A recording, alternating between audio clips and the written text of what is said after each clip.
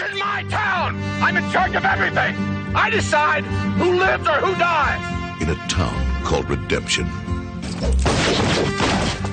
a winner-take-all sudden death contest is about to take place. I now declare the quick draw competition open! But now, there's a new face in town. You're pretty. You're not. The kind of woman who knows that the fastest way to a man's heart is a Colt 45. Sign me up. Sure must want to die young, miss. Who are you? I'm gonna kill you if I have to ride all the way to hell to do it. The quick and the dead. You're either one or the other. Ladies and gentlemen, welcome back to the B-Movie Podcast. I'm your host, Adam Kautzer, and today we are on the back half of our double feature titled Badass Women Westerns, where we're looking at two westerns that feature prominent female lead roles. We're looking at Quick and the Dead today, directed by Sam Raimi, starring the indomitable Sharon Stone. And we're going to be doing this all month long, and not just genre, but we're going to be deep diving into badass women in general, as you could tell by the show notes. This is not something to be missed out on. I'm already digging this month-long series, and we're doing it kind of in honor of Ocean's 8, but I kind of felt with redoing the podcast, I think I'd been a little remiss about about the female contingent within the B movie or forgotten cult cinema. And why not go ahead and take a look at close to 10 films that feature women in some prominent role. So we're going to be changing it up. We're going to be doing genres. We even have in the middle of this we have a double feature about a female director that I feel has been much maligned. I love her work, and we'll get into that shortly. But today we're talking Sharon Stone and Quick and the Dead. As I said, it was released in 1995, in the spring of 1995, directed by Sam Raimi. Much like the last episode, Bad Girls, I fucking love this movie. This was like an instant classic for me, seeing it in 1995. Sharon Stone was an actress that, like many of my generation, we kind of fell in lust with, but that lust kind of turned more into respect for me very quickly, because when you look at her work with Paul Verhoeven and then outside of Paul Verhoeven, in the 90s, she led the way. She was often described as difficult, but when you look at her output and you look at what she did in the 90s and how far she pushed things and how she tried to not even tried, how she succeeded in playing with the big boys in any number of genres, and not limited to this one. It's kind of staggering to me. Like, Sharon Stone is one of those women that I feel like we've forgotten about. Like, we as Hollywood bloggers, everybody has forgotten about Sharon Stone. She was recently in a TV series directed by Steven Soderbergh. That series is called Mosaic. It's a very, very, very interesting television series that, like I said, you should not sit on. She is fucking amazing in that. I honestly feel that she's gotten the short end of the stick, and it's just not right in any way, shape, or form. I don't think she gets enough credit for what she did as an actress and as a star. The reason why Basic Instinct works isn't because of Michael Douglas. It's because of Sharon Stone and her fucking phenomenal work there, channeling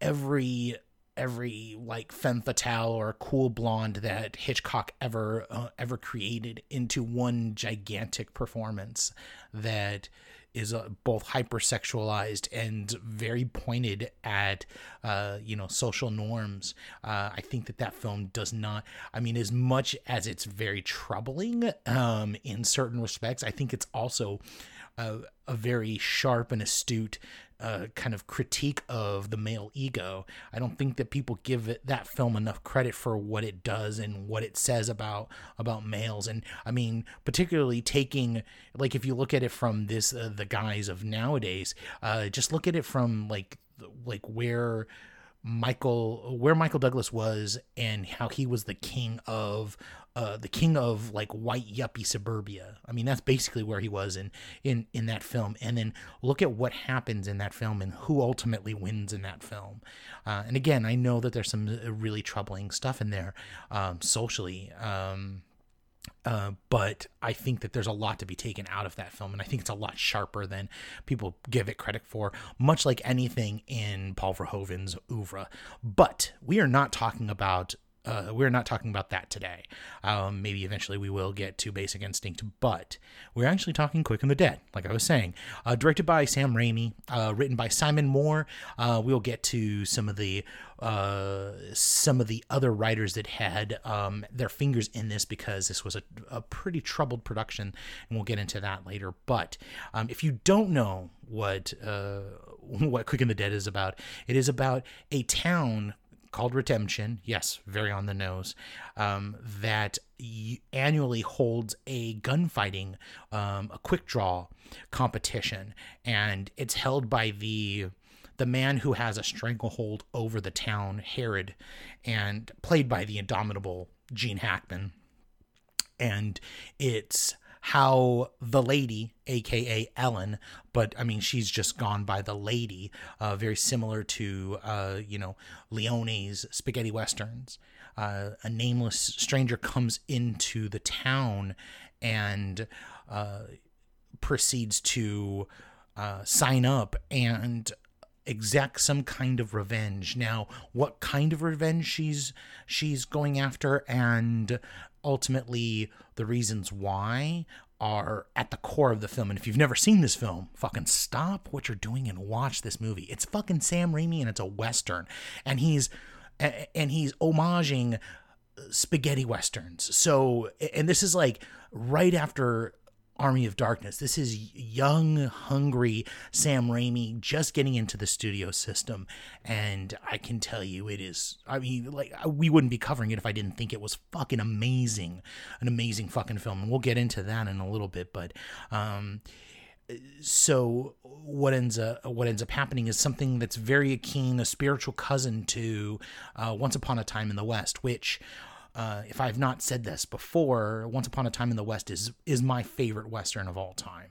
It hands down, the best thing that Leone ever directed, the best Western of all time. It took conventions and twisted them and put them on their ear. It says so much about humanity, about men and their silly games, and how what vengeance is about, manifest destiny, a woman's role in society at that point. It's just like, it's a staggering piece of work. I recently got to see that movie at the Man Chinese, or it's not called the Man Chinese anymore. It will be forever the Man Chinese in my heart.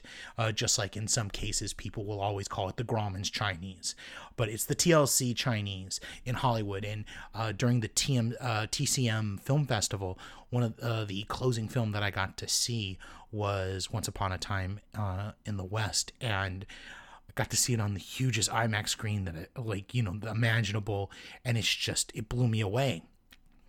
Utterly blew me away. I mean, and this is a film that I revisit at least once every 1 to 2 years, because of how much I love that film. And of course, I'm gonna love a movie that takes reference to that movie and runs with it. And Sam Raimi just, oh God, he collectively works on a different level here, creating a milieu in this Western that's just, it's otherworldly, the way that this movie works out. It's both a Western, a revenge, and it's a sports film. Very much like a sports film, like an 80s like an 80s martial arts movie, or a boxing movie, or like any other kind of competition movie. It's very much so in that vein, except for at the end of a match, somebody dies, and Sharon Stone as the lady intricates herself into the situation to get closer to Herod, and finds it a lot more complicated than just facing off against him. She has to go through a litany of bad guys, and oh man, do we have a murderer's row of villains in this movie. I mean, we just have a murderer's row of actors in this fucking film. So let's just kind of get right into it. It's not just Sharon Stone that's like just fucking badass in this movie. This movie has literally a murderer's row of great actors. Let me just name some of them off to you. Gene Hackman, Leonardo DiCaprio, Russell Crowe, Woody Strode, Keith David, Lance Hendrickson, Pat Hinge, Mark Boone Jr., Tobin Bell, and Gary Sinise, not including cameos by Bill Campbell, the always great Mick Garris, and well, if you know the Raimi world, you know who John Cameron is, and he makes an appearance too. I mean, just think about that. Think about all those people that I just told you. Each one of them a star in their own right, in a certain era, and you're either coming before or after that. But I mean, you have five Academy Award nominees, 3 winners. I mean, that's fucking unreal. And you have 2 like honest to fucking God legends in Woody Strode and Gene Hackman. I mean, Woody Strode is the connective tissue to Once Upon a Time in the West. I mean, he plays one of the gunslingers, and then in this film he plays the Undertaker, which is so fucking great. I mean, if you know, like it kind of seems like a natural progression, and it's fantastic to see him in this film. And these actors, they're not sitting on their laurels, or they're not like just coming in and just doing a little bit. I mean, each one of them has a richly drawn character and have like moments within the film that rise this thing above just your average like mid-90s Western. Like there's some real care and time that's been taken to develop these characters, and I think a lot of that has to do with not only Moore as a writer, but also the additional work that was done by John Sayles. John Sayles took this over during pre-production to get it to the finish line, and you can just tell his touch in here. It's really interesting to see that, Raimi and it's a match made in heaven if you really think about it. Sam Raimi and John Sayles together. I had visions like when how I originally knew this, and this is something that like really crawled into my ear, into my brain, was when Once Upon a Time in the West, the person that was doing the introduction for it was John Sayles, and he even mentioned that he had done rewriting on Once Upon a Time, or I'm sorry, Quick and the Dead, because it was a very similar story to Once Upon a Time in the West, which is also his favorite Western. And we are going to be covering John Sayles films in the near future. As you can tell, Pliskin is very much in agreement with that assessment. But his work here really brings out the characters. I mean, it's one thing to have Keith David and Lance Hendrickson, like, basically B-movie stalwarts in cameo roles or in supporting roles, but it's a completely entirely different thing to have Keith David as this retired buffalo hunter, Sergeant Cantrell. It gives it a different layer, but not only that, but he's like the purposes of why he's joined the competition is very interesting, and it informs onto the story and kind of gives a greater flavor to the story, which again, I'm not going to ruin, but because I think that a lot of you probably haven't seen this movie, but giving Keith David that kind of role, it gives an extra layer of like peanut butter goodness to it. And Lance Hendrickson too. I mean, playing Ace Hanlon, the sharpshooter of them all, but it's what he brings to it, and it's the informed nature of who he is. He's kind of like a playoff of Buffalo Bill Hickok and the sharpshooter kind of, carnival attraction, roadside attraction that would go around in that era, doing trick shots, shooting holes through aces, and that's how he got his name. Is that he does all these tricks. I mean, he's even modeled after Buffalo Bill with the long flowing hair and the peacock style attire. But when you give these guys that kind of role and you give them those kinds of ability to have those kinds of subtle and unsubtle affectations, it's great. It's like amazing because you give them more to do. And it's not just them. I mean, like Mark Boone Jr. in one of his first roles. I love Mark Boone Jr. He's just one of those great grizzled, character actors that just always brings a sense of reality into the films that he's in. And I just love the fact that he's constantly in Fincher films, in just various different roles, and it kind of tickles tickles something in me that like makes me laugh every time I see him in a Fincher film. But he always brings a sort of realism to his roles, and here as Scar, he just gets to like fucking just be this creepy as fuck dude, and just get some of the best like cheesy one-liners that there are, or Tobin Bell before he was in Saw.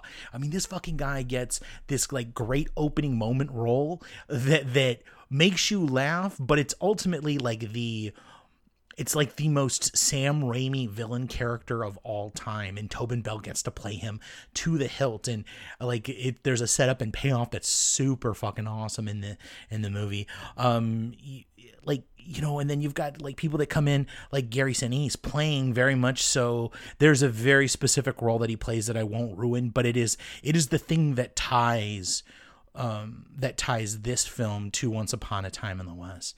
And then we haven't even talked about our 4 stars. I mean, I've talked a little bit about Sharon Stone, but Gene Hackman, Leo DiCaprio, and Russell Crowe, which it's kind of interesting when you start to hear about the production problems in this film and like the things that Sharon Stone as a producer had to fight for. Like 2 of them are Leonardo DiCaprio and Russell Crowe.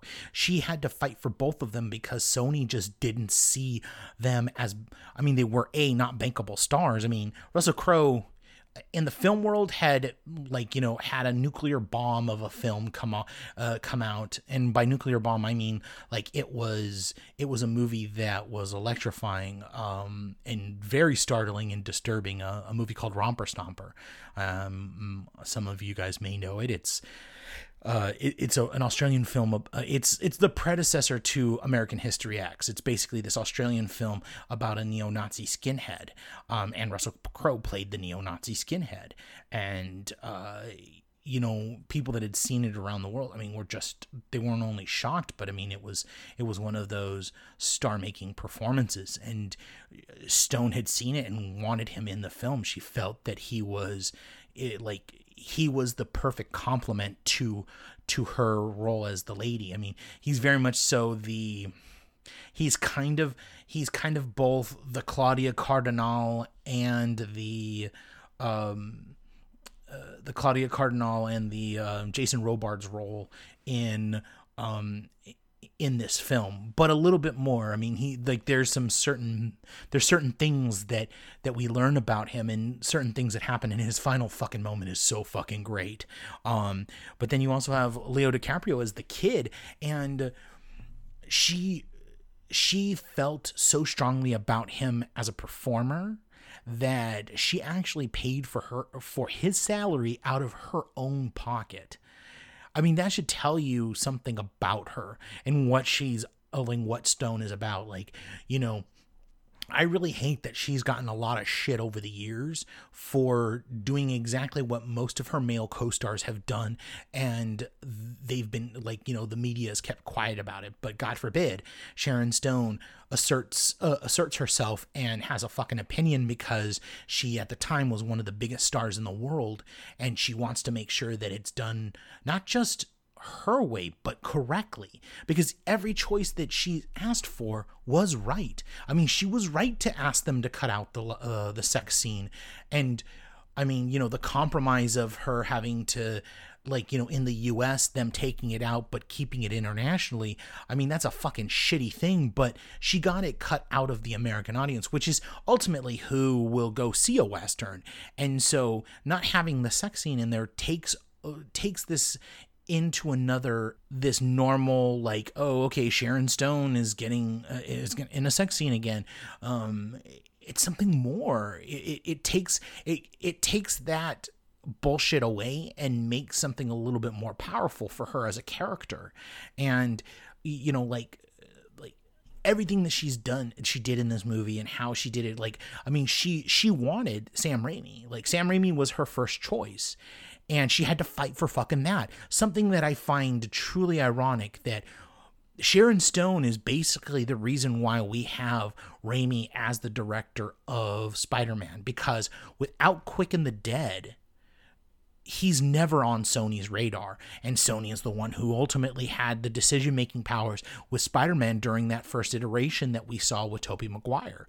So if he never directed that movie and made it on time and on budget, through the disaster of a production, from what I understood, had happened, then he's never on their radar, and we never get Spider-Man. So just kind of think about that Sharon Stone, with her quote unquote troubling, like quote unquote meddling, as I've read in some of these accounts, was actually the reason why we have certain things. I mean, think about it this way also. Leo DiCaprio, if he doesn't do this movie, he doesn't push himself a little bit farther up the rung.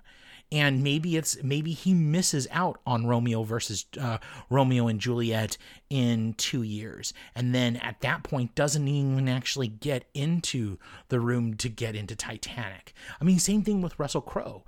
I mean, these are things that I feel like she is the reason why these people have the course trajectory, their career trajectory that they do. I mean, just think about that Sharon Stone, who was labeled difficult at a certain point, helped 3 men push their career forward. 3 of them. Like, and not just 3 like inconsequential actors and director. It's a director that, you know, you look at the early 2000s and you cannot think about the early 2000s without him and what he does for the comic book movie. Then you have 2 Academy Award-winning actors, one that is basically like, you know, the modern equivalent of Cary Grant or whoever you want to take as a superstar supreme. I mean, DiCaprio is like, you know, he's going to probably be one of the last traditional superstars that we have, unless something happens and something changes and one of the Chris's goes to another level, or whoever it is all of a sudden comes out and becomes more. He's going to be the last one that we have that went from matinee idol to to respected actor to superstar. I mean, that's a hard trajectory. And then you have Russell Crowe, who's fucking just, I mean, for the time from 1997 to 2005, I don't know of anybody else that had done more badass cinema than Russell Crowe. Yes, he was troubled, and yes, we do see where he is now. But I mean, the man is like Oliver Reed, Charlie Bronson, a little bit of Harrison Ford, all rolled into one. I mean, like, I think he'd probably appreciate the Oliver Reed, compliment. He may not like the other ones. He may even fucking throw a phone at me, but, yeah, I mean, like, think about that. Just think about that.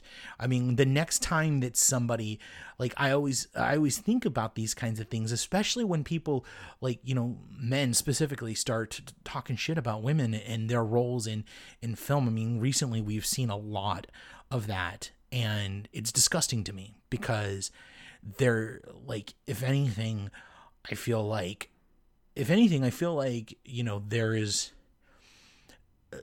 there is a style and a decision making that's a lot more interesting coming from a strong female perspective that we've not seen. And I think that maybe, like, I know it's time to have that intricated into the Hollywood system, because if we don't, just like adding in, like, persons of color into film, and not just in a uneventful way, like like just as in, like, throwing them up on screen, but, like, making sure that Black and Hispanic actors and Latino actors like have a meaningful role, and Asian actors have a meaningful role, and also filmmakers. I mean, this is the reason why, like, I'm partially doing this, is because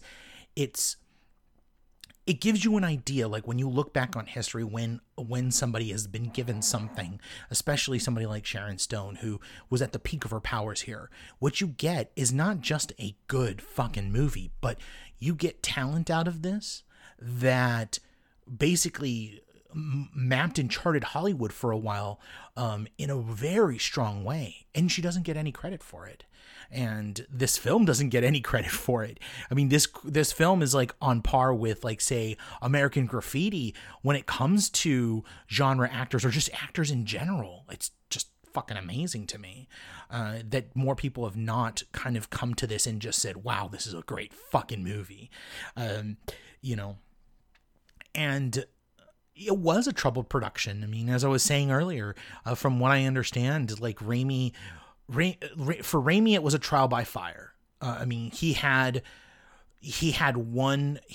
like, from what I understood, like, from my research, he had one or two really strong, staunch supporters on the film. I mean, he had his producer who had taken more of an associate producer and line producer credit on this film, Robert Tappert. He had Sharon Stone, and that was about it. Everybody, like, had their own agendas, and specifically Gene Hackman. But from what I understand about Hackman was always and always will be a crotchety old alpha dog, and he suffers no fools. And from, like, the stories that I heard, like, I've done in my research, it found that he was a very cantankerous man at this point.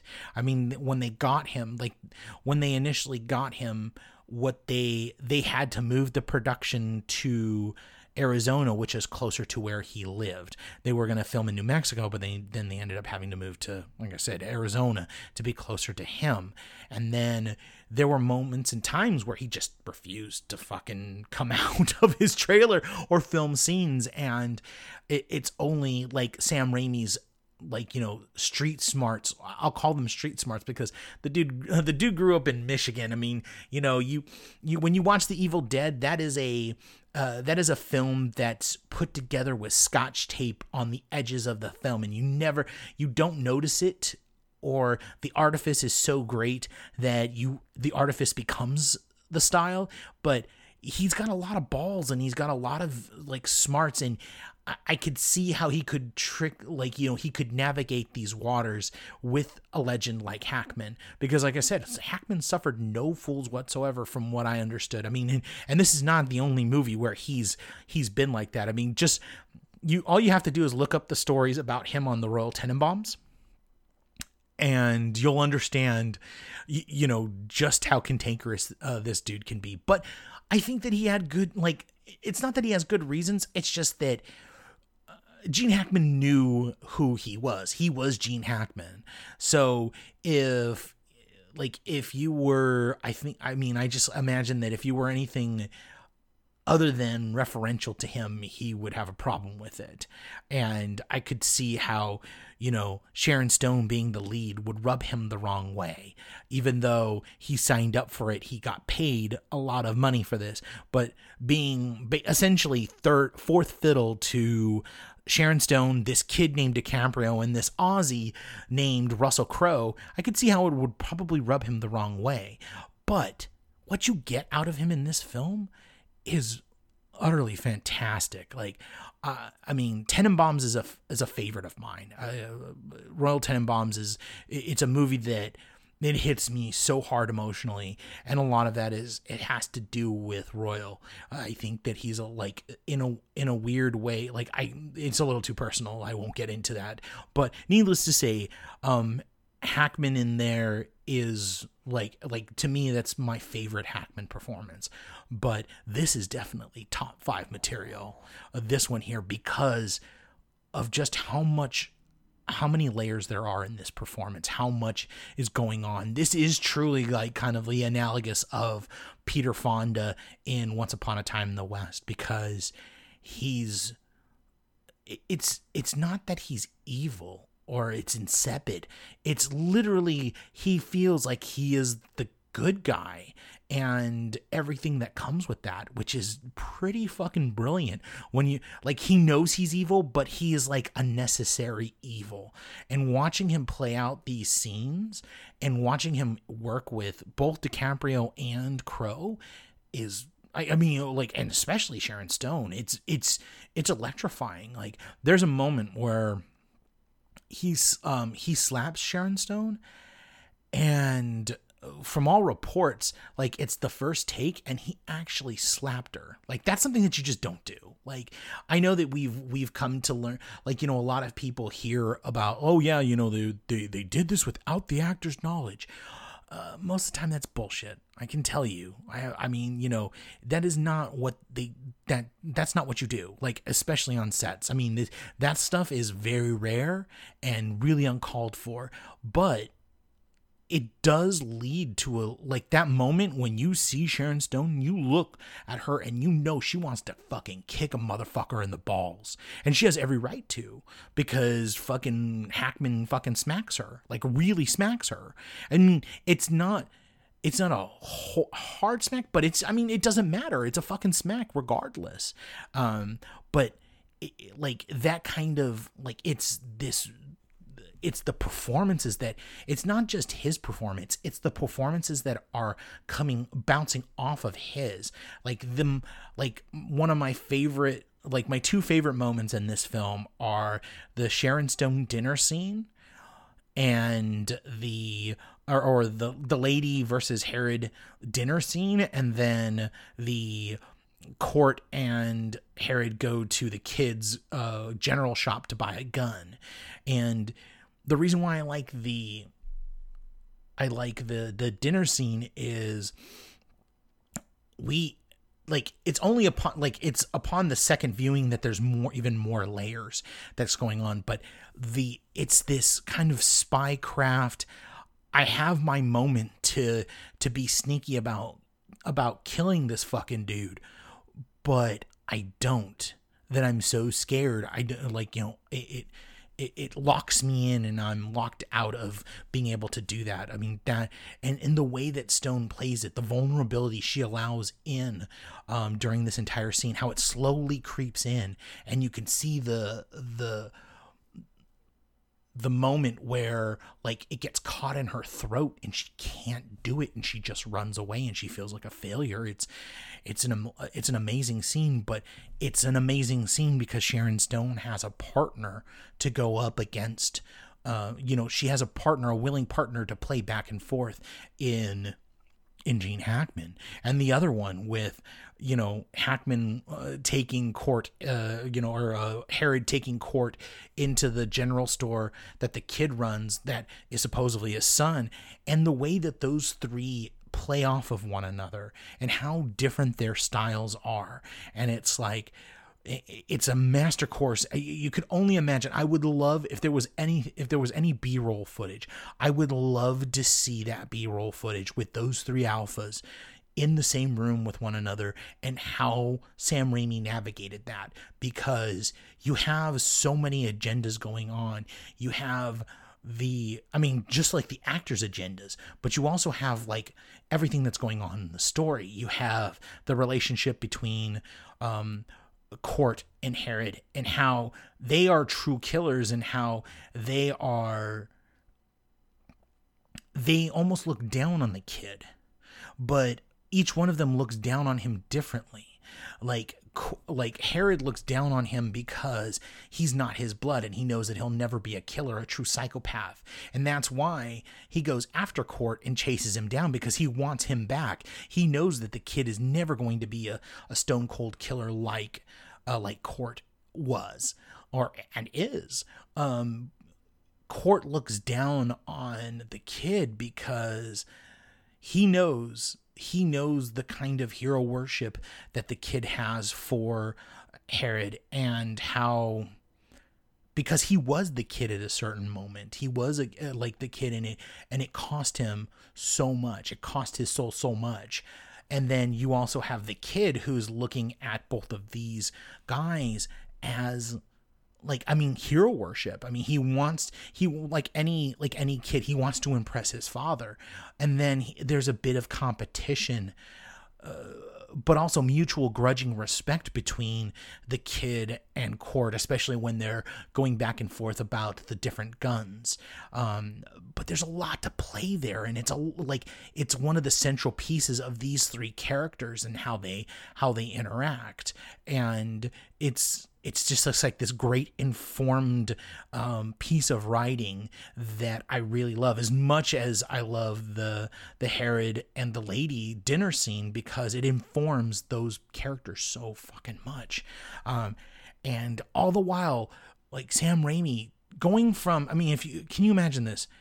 Sam Raimi went from Army of Darkness to this. And it's just this lush visual feast of a Western. Like it's a lot of fun when you realize that Raimi hired a bunch of Italian filmmakers or behind the scenes crew to make this movie, and it heavily influences the way that the film comes out. It really does feel like Sam Raimi doing a spaghetti Western. You have Dante Spinotti, the great Italian cinematographer. You have Pietro Scalia, Ridley Scott, like one of Ridley Scott's editors, prime editors that he works with. You've got Patricia Van Brandenstein, who was known to work in Italy with production design.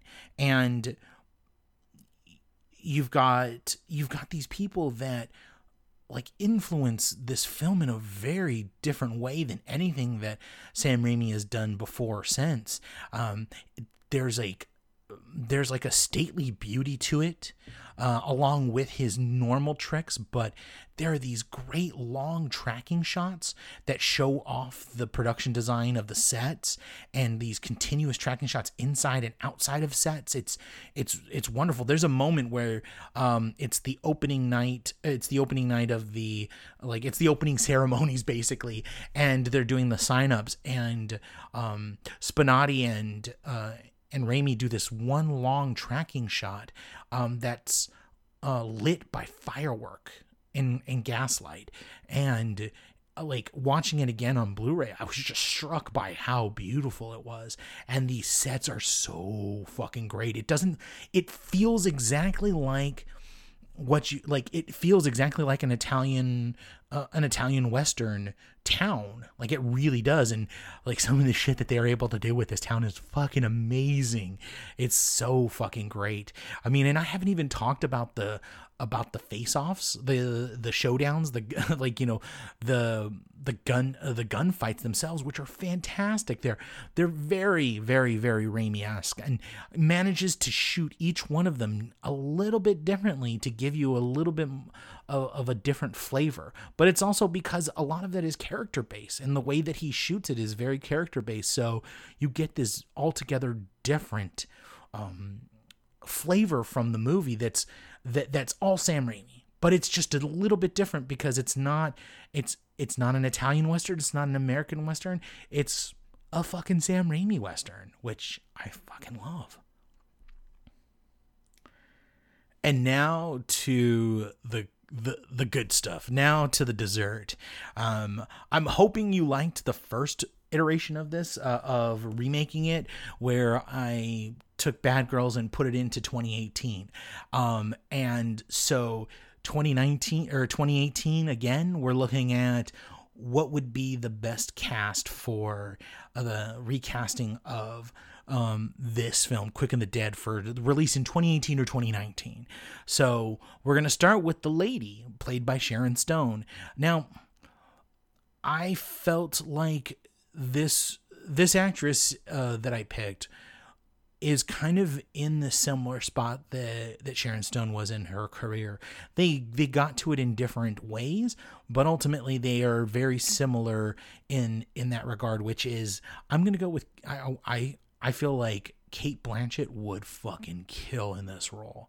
Now, mind you, I'm going to say that I still want Sam Raimi to direct this. I would love to see Sam Raimi, like, you know, circa 2018, what he would do with this film. So we're going to say Sam Raimi is going to stay the director. If not Sam Raimi, if we need another person, somebody that I actually talked about last episode that I feel like would do a great job of it, and she would bring a completely different flavor, which is Kelly Reichardt. Kelly Reichardt's like filmography doesn't show any, like, shows West. She has a Western there. She has some really great work, but I think that, like, this would be an entirely different model that I would love to see her do and what she could bring to it. So yeah, Cate Blanchett and Kelly Reichardt working together. Now for Herod, you need a legend. Like, you know, Gene Hackman was a legend. I mean, he still is a legend. You need a legend to play that role, to really kind of go.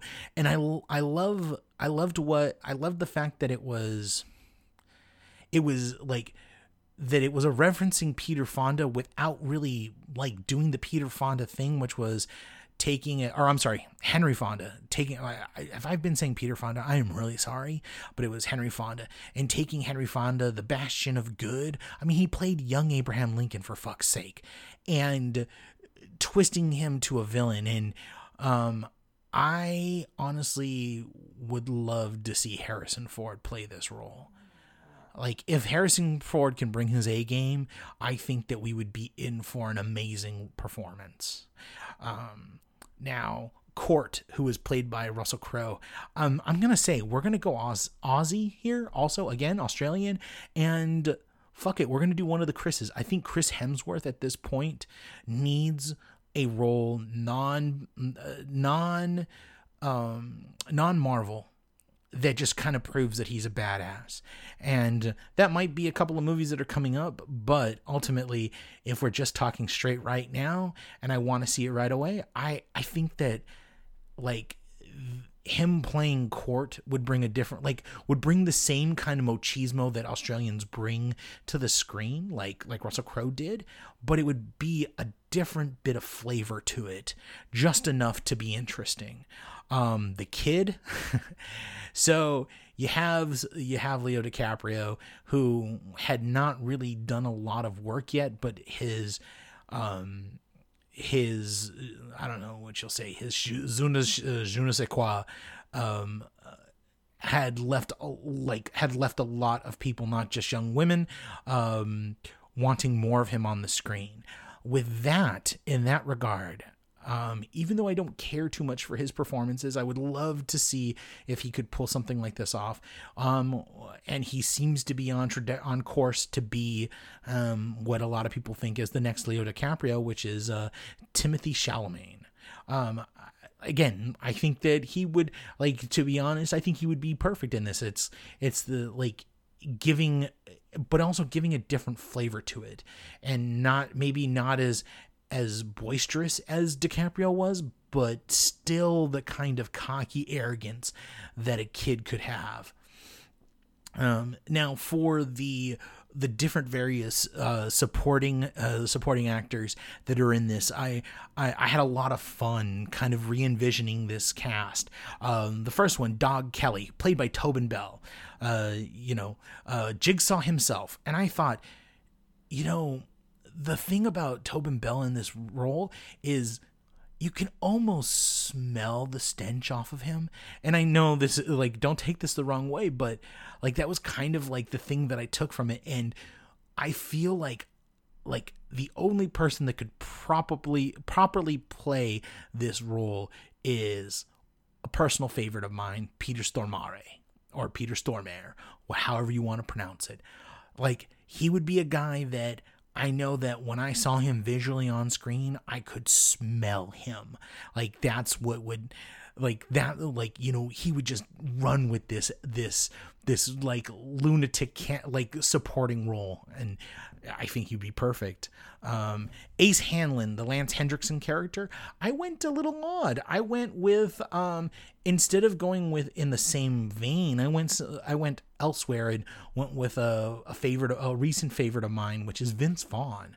I think that seeing Vince Vaughn do a kind of version of what he did before, but doing it in a very menacing way, that would just be perfect to me. And then to see him face off against Harrison Ford would be equally awesome.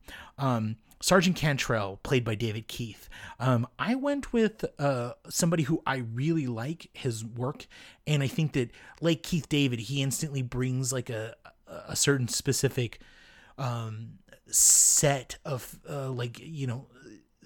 set of audience expectations, and that's Sterling K. Brown. I feel like he could just kind of kill that role, and I would just love to see him in that handlebar mustache, in that pipe that Keith David uses in the movie. Then you got Scars, played by Mark Boone Jr., and I went entirely different because I wanted him, like, Scars is supposed to be menacing, and he kind of is, but in a completely different way. I went physically imposing, and I went with Dave Bautista. I feel like he's a smart enough performer to understand what you're trying to do with the role, and would bring the right amount of winking and nodding of like understanding than anybody else would to that role. And then you've got the Marshal, who was played by Gary Sinise, and you need somebody that instantly, like Gary Sinise, how you instantly are drawn to him and know him as like a good guy. I went with Ethan Hawke. I think that, like, Ethan Hawke has an instant affability, and on screen, if you were to see him go through what the Marshal does, you would definitely, it would invoke the same sort of reaction. Horace the bartender, played by Pat Hingle, who just has some of the most heartbreaking moments in this film. I felt like Tracy Letts might be the perfect performer for this. And with Letts on set, because he's a screenwriter and he specializes in that Southwest kind of affectation of in the West. I mean, he did direct. He has like, he's a famous playwright. I feel like it would be helpful to have him on set to maybe help out with the scripting, and kind of just maybe if they get into trouble, being able to work a little bit out. And plus, seeing him within some of those scenes that he has would be fucking amazing. And then finally, Gutzen, who's the Swedish, who's the fucking Swedish quick draw champion, played by a B-movie favorite, Seven Ol Thorsen, who, if you guys know Conan, you know him. You know him. I mean, he's Arnold Schwarzenegger's boy. He's been in a lot of films with him. Was a bodybuilder, and in here he plays, like I said, the Swedish champion that takes on the kid in the first round. I felt like it would be great to have somebody like Stellan Skarsgård, who is completely different than Thorsen is, but it would kind of give you the idea that maybe he was going to be around for longer. And when he's not, it's kind of almost a shock. So yeah, that's my cast for the remake of Quick and the Dead, coming in 2019 in IMAX 3D, directed by Sam Raimi. And with that, guys, we're out of time, and we're done here. We'll be back next week with Badass Women in Crime. And you'll have to check the Letterboxd account for what 2 movies we're talking about. But needless to say, there are going to be some pretty kick-ass films. And speaking of Letterboxd, we're on 3 pieces of social media: Twitter, Instagram, and Letterboxd, all the same handle. B Movie Pod, the letter B, the word movie, the word pod, no lines, no dashes, no bullshit. We are at a new home on the Movie Aisle. That is themovieaisle.com, where you can look at our back catalog, and then also you can read reviews from myself and the various writers that we have on. We actually are going to have some new writers coming on, which I'm very excited about. But I'll say you can get our content everywhere and anywhere that you look. You just have to look in the right spots. And again, guys, ladies, thank you so much for your listenership. It does mean the world to me. I'm glad that I'm getting back to doing what I really, really love, which is curating this crazy ass podcast that I've had on for close to 2.5 years now.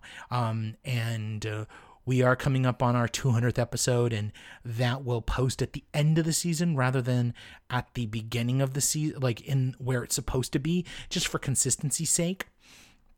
But the 200th episode is going to be spectacular. I think I have a feeling that you guys are really going to like it, and that's because of you guys. And I like I said, there's not going to be a Patreon page.